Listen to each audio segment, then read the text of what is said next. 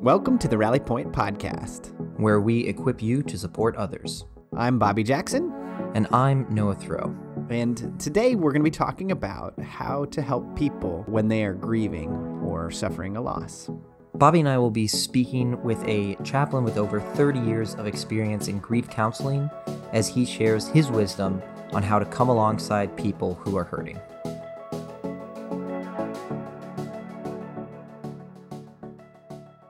Before we get started today, we are going to be dealing with the topic of grief, loss, and death. And so if that's something that you are dealing with, or it might trigger strong emotions in you, it might be a wise time to get a little bit of extra support. We care for you, and these are really important topics that we're going to be covering today, but we wanted to give you that heads up. So without further ado, let's get started. This topic is really important because it affects every one of us. A lot of times, I think in American culture, we want to push away the idea of loss or death. We tend to ignore it. We try to pretend we're immortal as long as possible, but it affects every one of us. Every one of us is going to die, and every one of us is going to experience other deaths along the way. And it's also something that many of us are just really uncomfortable with. So we're going to be talking through some really important questions about how the grief process works and how to help people when they're around us and they're suffering. Yeah. You just mentioning that we're averse to that because it creates this weird space where we all know it's going to happen, and then we're all also trying to avoid it. And so when we come into conversations like this, it can be a little bit difficult to approach it with kindness and maybe in an oddly comforting way, to talk about it in the sense of, this is a reality, but it's also a really harsh reality. And so trying to find that balance between being able to talk about it openly, but also just acknowledging that either somebody is experiencing grief currently, or it's nearby, or it's going to happen. And so trying to balance those two things can be kind of difficult. And that's why we're super thankful to have Ed on the show. Yeah. I mean, especially as ministry leaders, it's something that we always face. I remember going into youth ministry, that's not something that we think about, especially losing a young person. And so I remember my first funeral of a student and feeling really overwhelmed by the moment, feeling obligated to somehow have the right things to say or do the right things, or somehow in that moment have some sort of magical presence that was going to comfort everybody or do something. I just felt so obligated to perform in that moment when I was myself overwhelmed. And so hopefully today we're gonna walk away with some helpful thoughts and tips on how to handle those sorts of really difficult, scary, sad, and challenging situations. So with that, we are excited to welcome Ed Hunter to the show. Ed was a chaplain serving hospital and community ministries for the past 32 years in Elgin, Illinois. In retirement, he continues to serve several community agencies on their boards or in different committees, and is still a registry chaplain at St. Joe's Hospital and a volunteer with Fox Valley Hands of Hope, which is an organization that helps others through the grieving process and adapting to loss. So Ed, we are so thankful to have you on today. Welcome to the show. Thanks, Bobby. Thanks, Noah. It's a pleasure to be with both of you today, especially on talking about this topic. As a chaplain, it's integral into what my ministry has been about. So I'm happy to share some conversation with you. So let's dive into some of these concepts, and then maybe we'll ask you later on for tips and thoughts. But the concept of grief feels really complex, both for people who are in it and people who want to help. How do you think about grief and the process and what people are going through? Like, do you have a framework that you think of, like, hey, like this is what comes first or second, or some other format of thinking about grief? How do you conceptualize the process that people need to go through? I think what you and Noah were talking about at the beginning, saying that we're all uncomfortable with death. Even the most faith-centered individuals that have strong beliefs struggle when it comes to death. You'll see lots of definitions, and you can Google them. Lots of definitions or descriptions of grief and bereavement. But one that works for me, that makes sense to me and some folks that I've been with, is that grief is a normal process reacting to loss, and that grief can be a response to physical loss, such as death, or social loss like jobs or relationships. But grief is experienced by a person in their whole physical nature, in their mental nature, in their social and emotional and spiritual. So grief and loss touches each one of us in the root of our persons. And it's based on our experiences. We learn how to grieve, and we learn how to cope with loss. That's really good. So when you're talking about learning how to grieve, do you see in your work as a chaplain people coming in having learned to grieve in certain ways that are maybe just sort of keep them in grief rather than help them move through the process?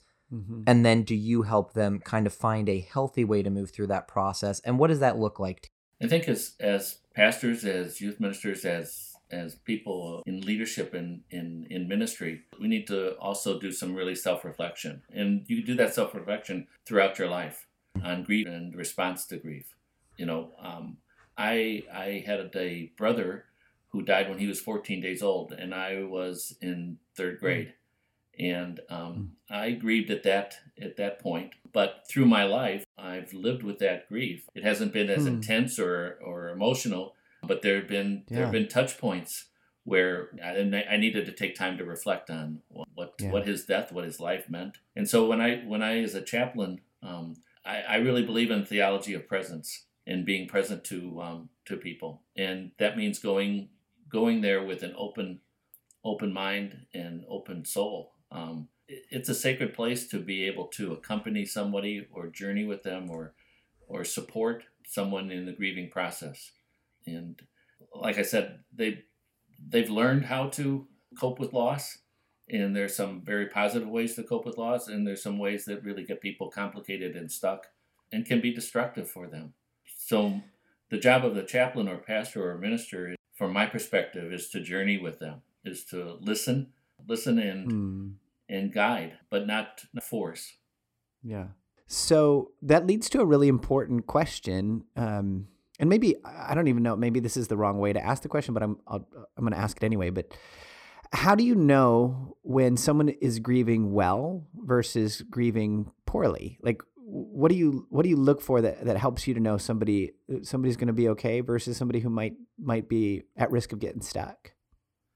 So I'm gonna turn around and say it this way: as far as being with somebody as they're grieving, grief is a process, and it's a normal process, and there are some guidelines and stages. And I hesitate to say stages because then people do a cookbook kind of thing. This is go from 1 through 10 or 1 through 12. I mentioned before there's a pastor named Granger Westberg who has since died, a Lutheran pastor. And Granger, in his ministry, worked with people grieving, and in that he saw some patterns. And so he wrote a book, and it's a very simple book called Good Grief. And in that, it's similar to Kubler-Ross, and Kubler-Ross trying to put some arms around what are some patterns or what are some guideposts for people as they grieve.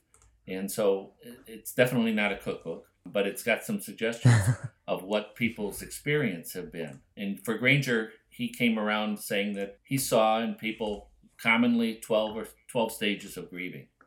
And I interpreted that, or I used that stage kind of description as really like a roadmap for people. Like you're on an island, and there are maybe 12 spots. And Bobby's going to go through 1 through 5 and 7, and then he'll go back to 1. And Evan might go through 1 through 12. And the stages are, denial, and acceptance is a really hard thing. I think it's over the years, people have talked about wanting to get into acceptance, and it's not really acceptance. It's more like never forgetting. You never forget the person that's died, but you remember maybe with some less pain of the grieving experience. But there are times when people get stuck, to Bobby's point. And how do you know people get stuck? Well, your experiences with them tell them that they're not coping well. It might not be that they're coping the same way that you expect them to cope, because they're going to cope the way they've learned to cope, and especially tied to the relationship that's different. And when we talk about loss, we realize, as you said before, that it's unique, but it's also universal. So everybody's grief is different. In a family, a husband and wife can grieve differently and be in a different place in that island of grief, at different stages of time. Grief is definitely hard work. I share with people, you're not going crazy. You're Hmm. unique in your grief, but there's some similarities. So empowering people to have some understanding, it can be really comforting. Understanding of what the grieving process it can be for some people, um, but it really changes with the types of loss. The type of loss affects one's grieving. A sudden Hmm. death versus an expected death. A patient Hmm. who's been in hospice, where that death is prayed for because the end of suffering is seen Hmm. as a positive, not that the loss is something that's wished for. Your pastors and youth ministers are called to be with folks in very difficult situations, sometimes very violent deaths, and there are many just aspects of the death that really affect the grief to touch it directly and guide it. Yeah. So as people go through those processes, this different emotions, the different kind of stages or whatever word, what does it look like? You mentioned the ministry of presence and you value that, but what does it look like to be a co journeyman or pilgrim together? Or like like when you're doing ministry with them, what does that look like when people are in different stages? Bobby, it's reflected in the relationship that you have with the person. What can be helpful is to be able to just be quiet and listen. Be comfortable with the silence. Ugh. Be be comfortable, but not being able to judge. As a pastor, as a youth minister, as a person supporting someone in the throes of grief, being able to just be supportive and be quiet, but to also to watch out for folks as they are vulnerable and hurting, and to Hmm. provide advocacy for that person. I think a chaplain or a Hmm. pastor, youth minister, has a very important role in being an advocate for that person. Certainly, helping them meet the primal needs: food, shelter. Not overprotective, Hmm. but not ignoring. When death happens, people don't know what to say. I reflected back when I was thinking about this time with you. I reflected back of a gentleman that I was ministering with. His wife died, and prior to that, he had retired, and so he lost half of his world when he retired. Hmm. And then, as I was with him, he said, "I feel like I've lost the other half because my family and friends don't know what to say to me. They don't they Wow. don't bring up my wife's name because why? Well, because they're afraid to upset him, because sometimes reliving those memories. So at what point does a person's memories become cherished as opposed to very just difficult and wanting to subdue and submerge? So I think a pastor, a youth minister, a supportive person has the ability to do some education, but to mainly listen and support.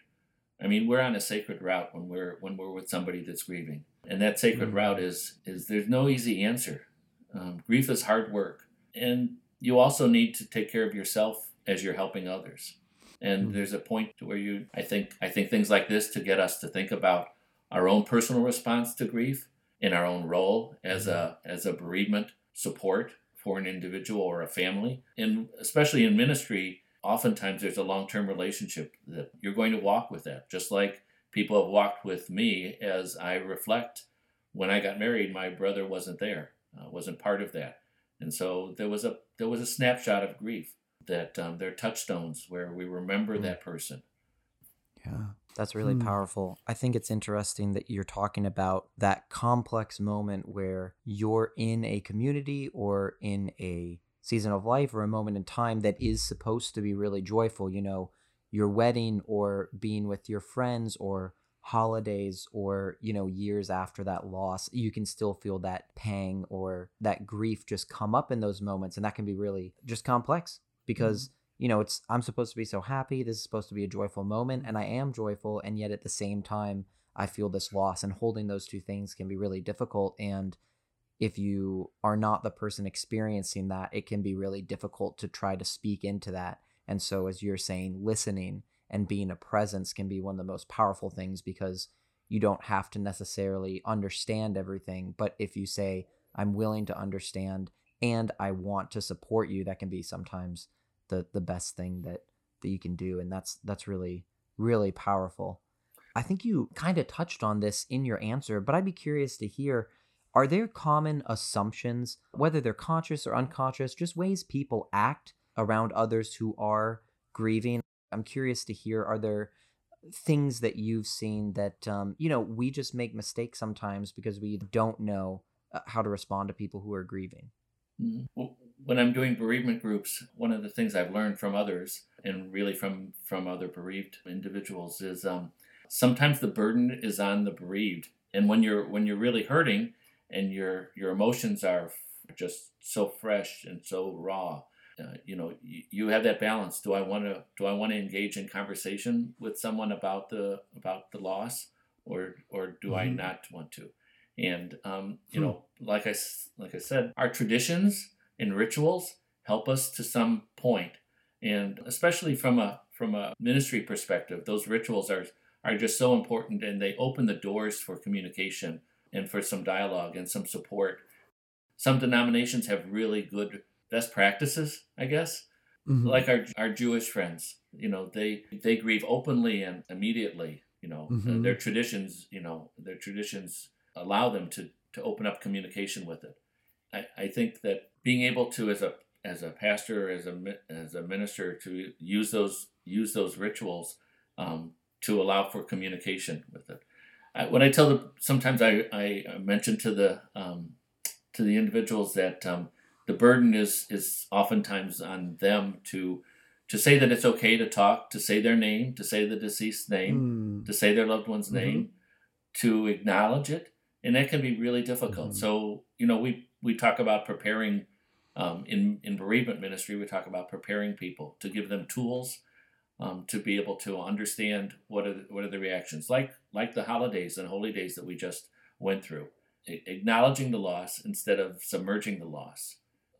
Realizing when you need to maybe reach out to someone as a bereaved person and give them permission to feel how they're feeling. We don't do the best job in teaching grief, in teaching bereavement.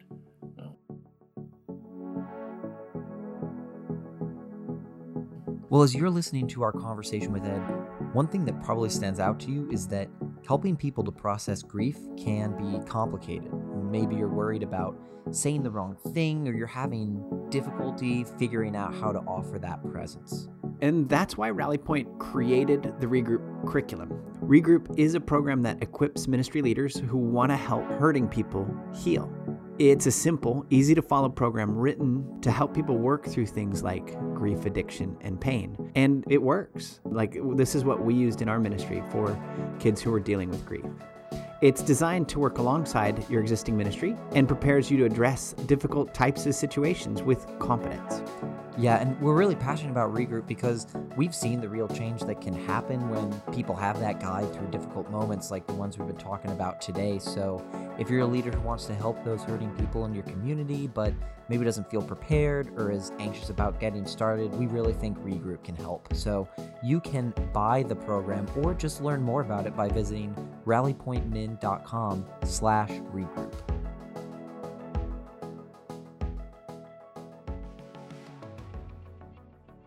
One of the things that I've noticed, I have a friend who is a Mexican married. They live in Mexico. He's married to an American, and they came back for a funeral for her mom.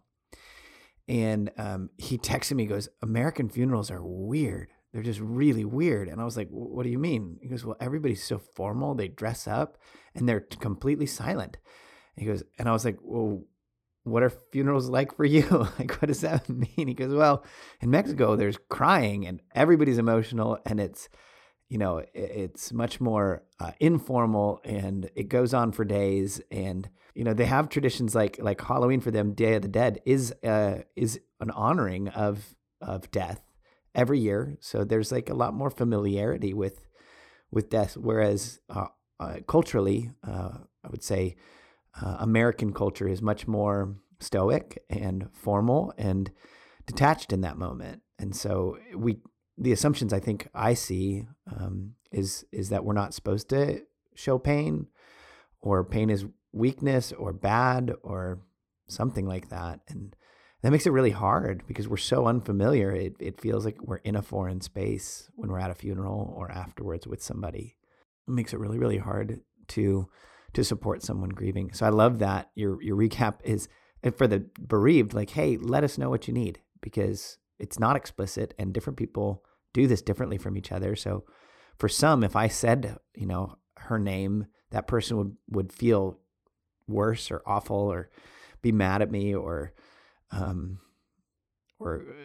something. And so I'm like tentative, and somebody else, they feel like, well, you're not honoring them every time you try to skirt the issue or walk around it. So I like that advice of like, hey, you do have to tell us what you want, what you need.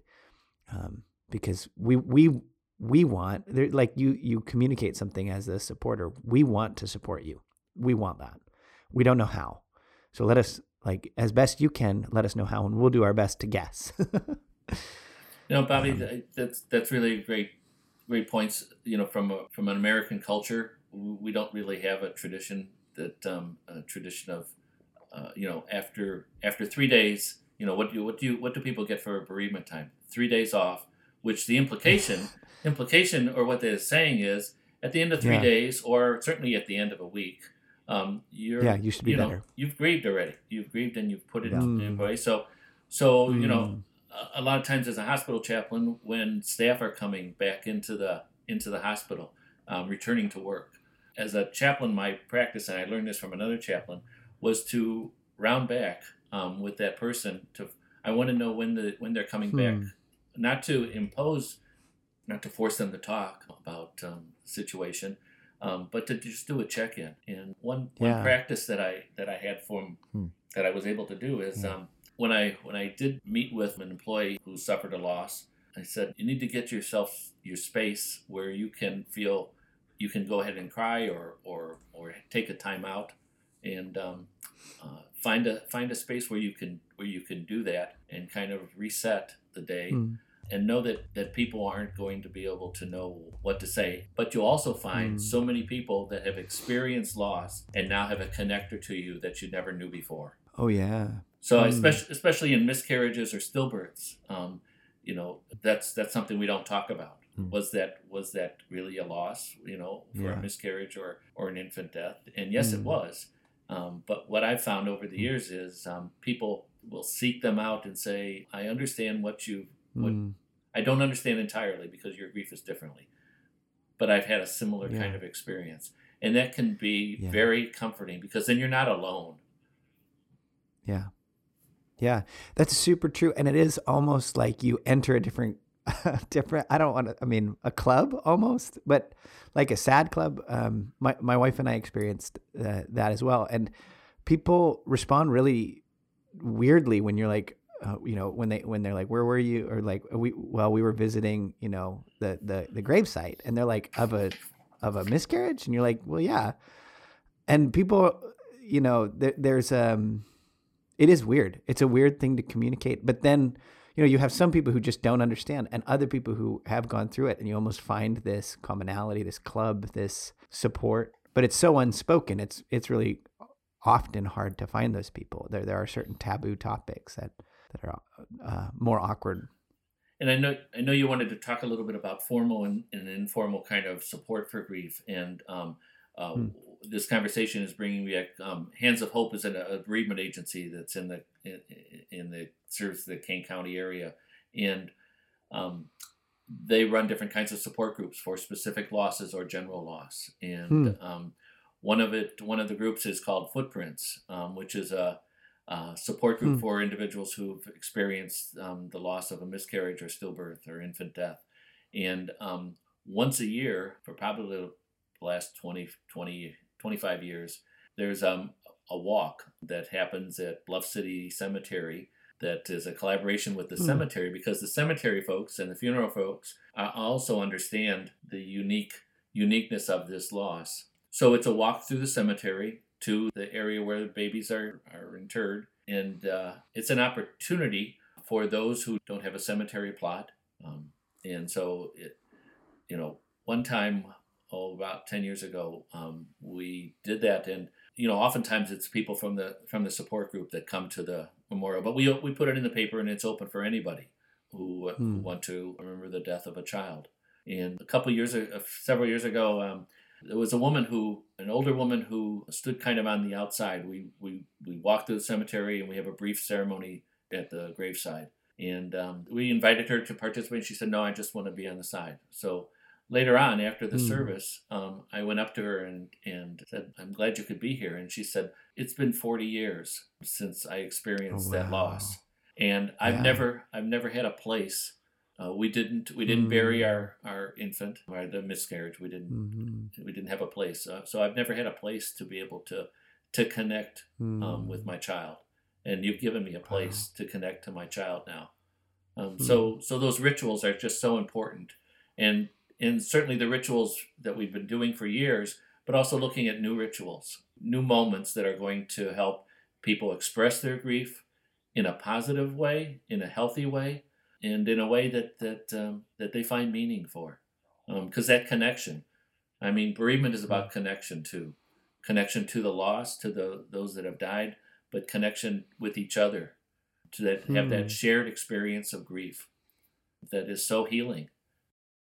So, So as we want to take some of this and have some practical ideas as ministry leaders, as support people who are listening. What are some of the things that are most helpful for facilitating that connection, that healing? What kind of advice would you give somebody who wants to be helpful? Bobby, there's some of the informal grief support, the normal kind of Mm-hmm. stuff, like acknowledging the death directly to the Yeah. individual, being able to look at, especially in those first days, people talk about how important it was to be able to get, a casserole, a plate of cookies, some meaningful, and for people who want to do Mm. something to help somebody in grief, I got to do something to take care of them or to make it better. Some of those practical things are just really very important, and just make Mm. an impact that you don't have to worry about eating or the next plate of food that I have to prepare. As grief affects a whole person, that relationship with the person is just so important. Some of the formal stuff, where people get hesitant to say something about, "Hey, I think you might be stuck in your grief." At that point, the formal grief support, a professional counselor, a pastor, a social worker, can be very important. Sometimes just mentioning it to the person, to the bereaved, and not setting up the appointment for them, but letting them take the ownership Mm. for that. But saying, "I'm concerned about, that you're not eating or you're not sleeping." We've gone a long way in medicine about physicians not just automatically prescribing medications to help people cope with their grief. Medications are appropriate. They can be very helpful and a very necessary part. If someone just cannot sleep, that sleep deprivation can be exaggerated in the grieving process. So that Mm. balance, oftentimes in the emergency room, when somebody is actively just grieving, physically and emotionally, family members will come and say, "Can you give them a sedative? Can you give them something to calm them down?" And Yeah. for the majority of the time that happens, that sedative would not be helpful. It would make them, I'm trying to think of the right, anesthetizing the pain does not mean that the pain's Mm. going to go away. So that balance of when Mm. do you use medications, when do you not use medications. Um, Mm-hmm. another formal, there are groups and support groups and support services throughout the county, facilitated by professionally and trained facilitators, like Hands of Hope, like many of the mental health agencies. So over the last 20 years, we've been able to offer support groups focused on the type of death, the circumstances. But right now with COVID, they're being done differently through Zoom, so that being able to even hug somebody right now is complicated. We could talk a lot about the COVID relationship with grief right now, or the COVID mechanisms or best practices, in a world where we can't hug each other, where you can't even touching on the shoulder. that physical presence. And Mm. part of grief and loss is that absence of that physical presence of the person that died. So this Yeah. time is exaggerated from, as I hear pastors doing funerals remotely. It's just been Hmm. much more difficult. So it's much more important to have people reach out and in whatever ways possible, don't minimize a card or a letter, something Mm. that somebody can hold and keep. That's valuable. I know a situation that happened a couple of years ago with a pastor that I was involved with, and he was speaking just to the congregation about some of the things that had been really impactful for him in his season of difficulty. And I remember him saying, I didn't have to worry about what I was eating for 2 weeks straight because people were bringing breakfast, lunch, and dinner. They were writing notes, and I was going to bed anxious about the situation, but completely comfortable with the support that I was getting and uplifted by the support I was getting. And that wasn't, Mm. one person doing two massive things for his family. That was, 40 or 50 people doing the small thing once, just to come alongside him. And so that's really valuable to think about, especially as congregations or as pastors or as ministry leaders or even just as people in a small group. You do one thing, and if there's 10 other people doing that one thing, it makes a Mm. massive difference for the person that's grieving and bereaved, even if that one thing is a card, a letter, or a meal. So Mhm. that's Yeah. really, really valuable. I think a best Yeah. practice is also to look at the year cycle, to mark in your calendar.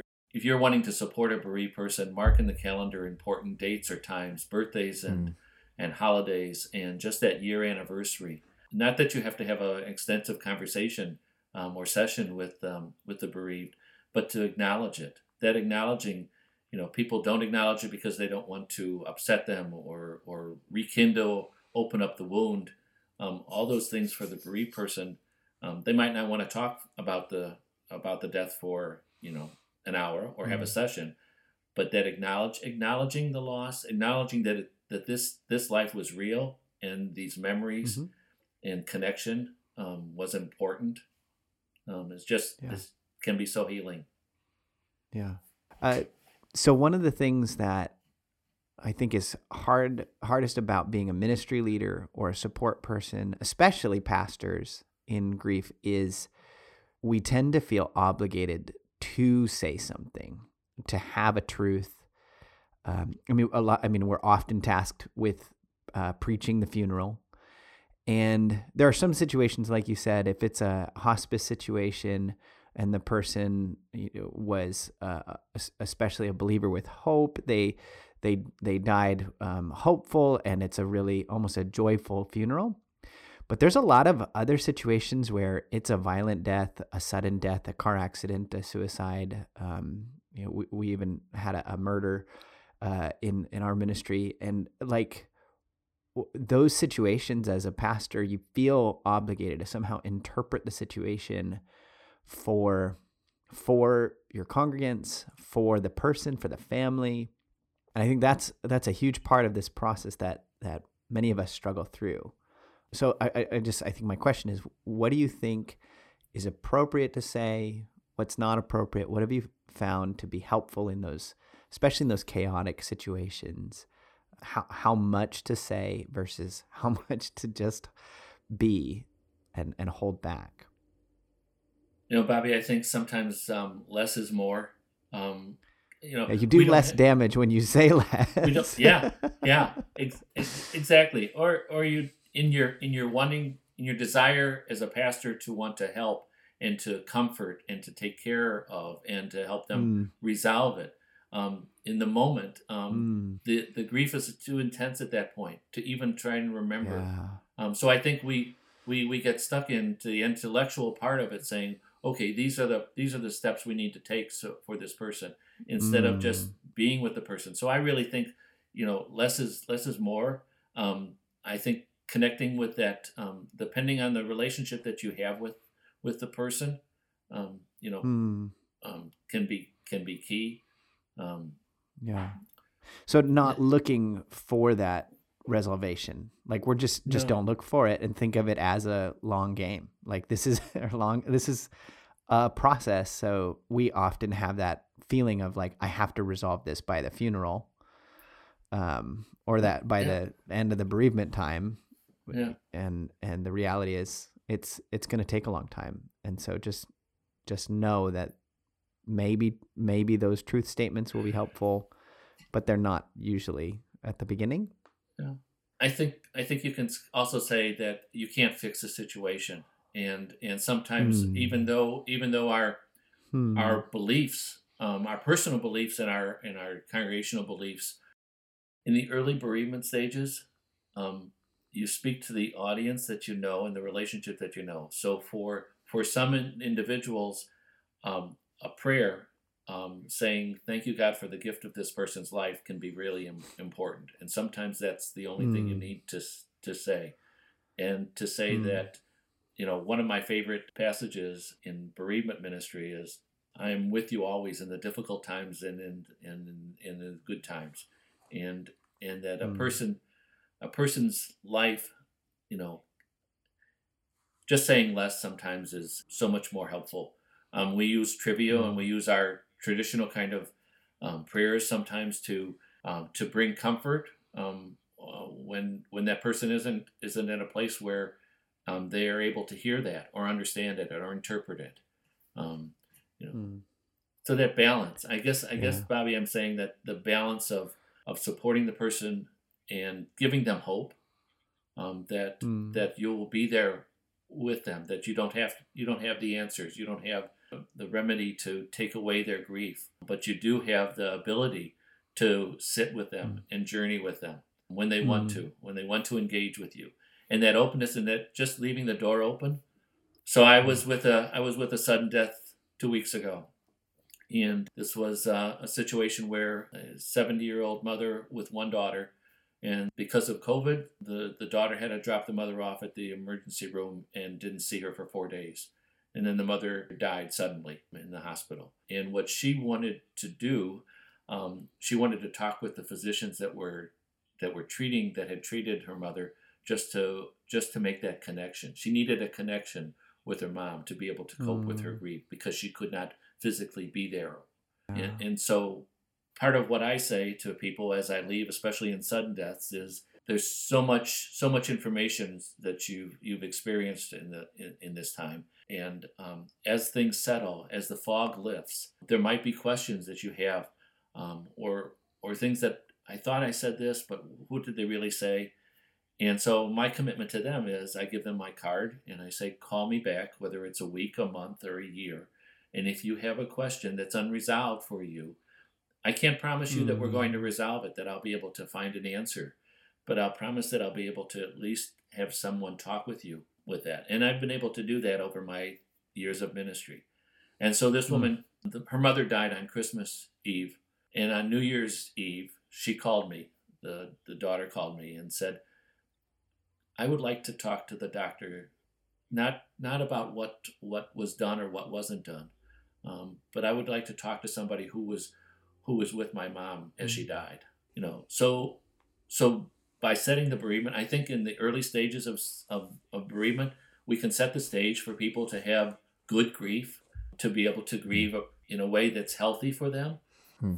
Well, Ed, that is really valuable, and just your experience and wisdom I'm sure has made such an impact on people's lives, and I'm sure will be really, really useful for the people listening today. So we're so thankful you've been willing to take the time. Yeah. We're so thankful for the time you've given to so many people grieving over decades of your work. And it's just been such a value to have you on the show today. So thank you so much for everything you've done, for everything you're doing, and for everything you've been able to teach us.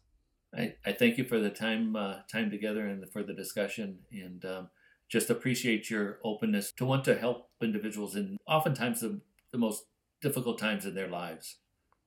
Yeah. Thank you. Well, thank you. Thank you.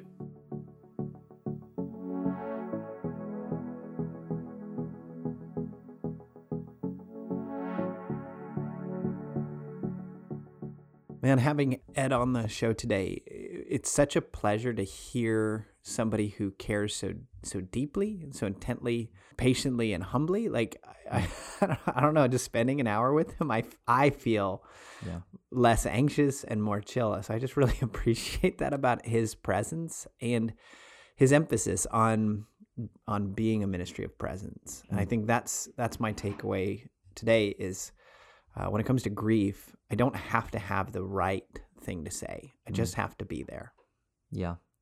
And I think one thing that I really appreciate about Ed and really, want to emulate is that he is very peaceful, and that wisdom comes through in the way he conducts himself in such a peaceful manner. And that I think is really helpful for people that are grieving. But I mean, I'm not particularly grieving right now, but it was really helpful for me just to feel like he was really there with us, fully invested in our conversation and in us as people and paying attention to us. And I think that can be really useful in every situation, and especially when people know that you're that type of person. When they are grieving, you can come alongside them, like he said, in a long-standing relationship, and really provide that support by just being present. So, well, I don't know when that next time is that you will be in a situation with somebody experiencing pain and loss, but when you do get to that point, we want to provide you with a way to feel both prepared and confident walking into those situations. So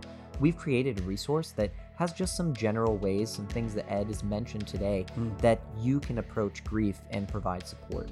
So to get that guide, go to rallypointmen.com/podcast and subscribe with your email. You'll get a link there where you can download this resource and get others that we've created just for you. And if you like what you heard today, please rate or review this podcast. By doing that, you can empower leaders with tools that can help them to support hurting people. And also, we want to hear from you. So tell us how this episode has helped you out, or what challenges you're facing that we could cover next. In order to contact us, send us an email to hello@rallypointmen.com. Thanks for listening.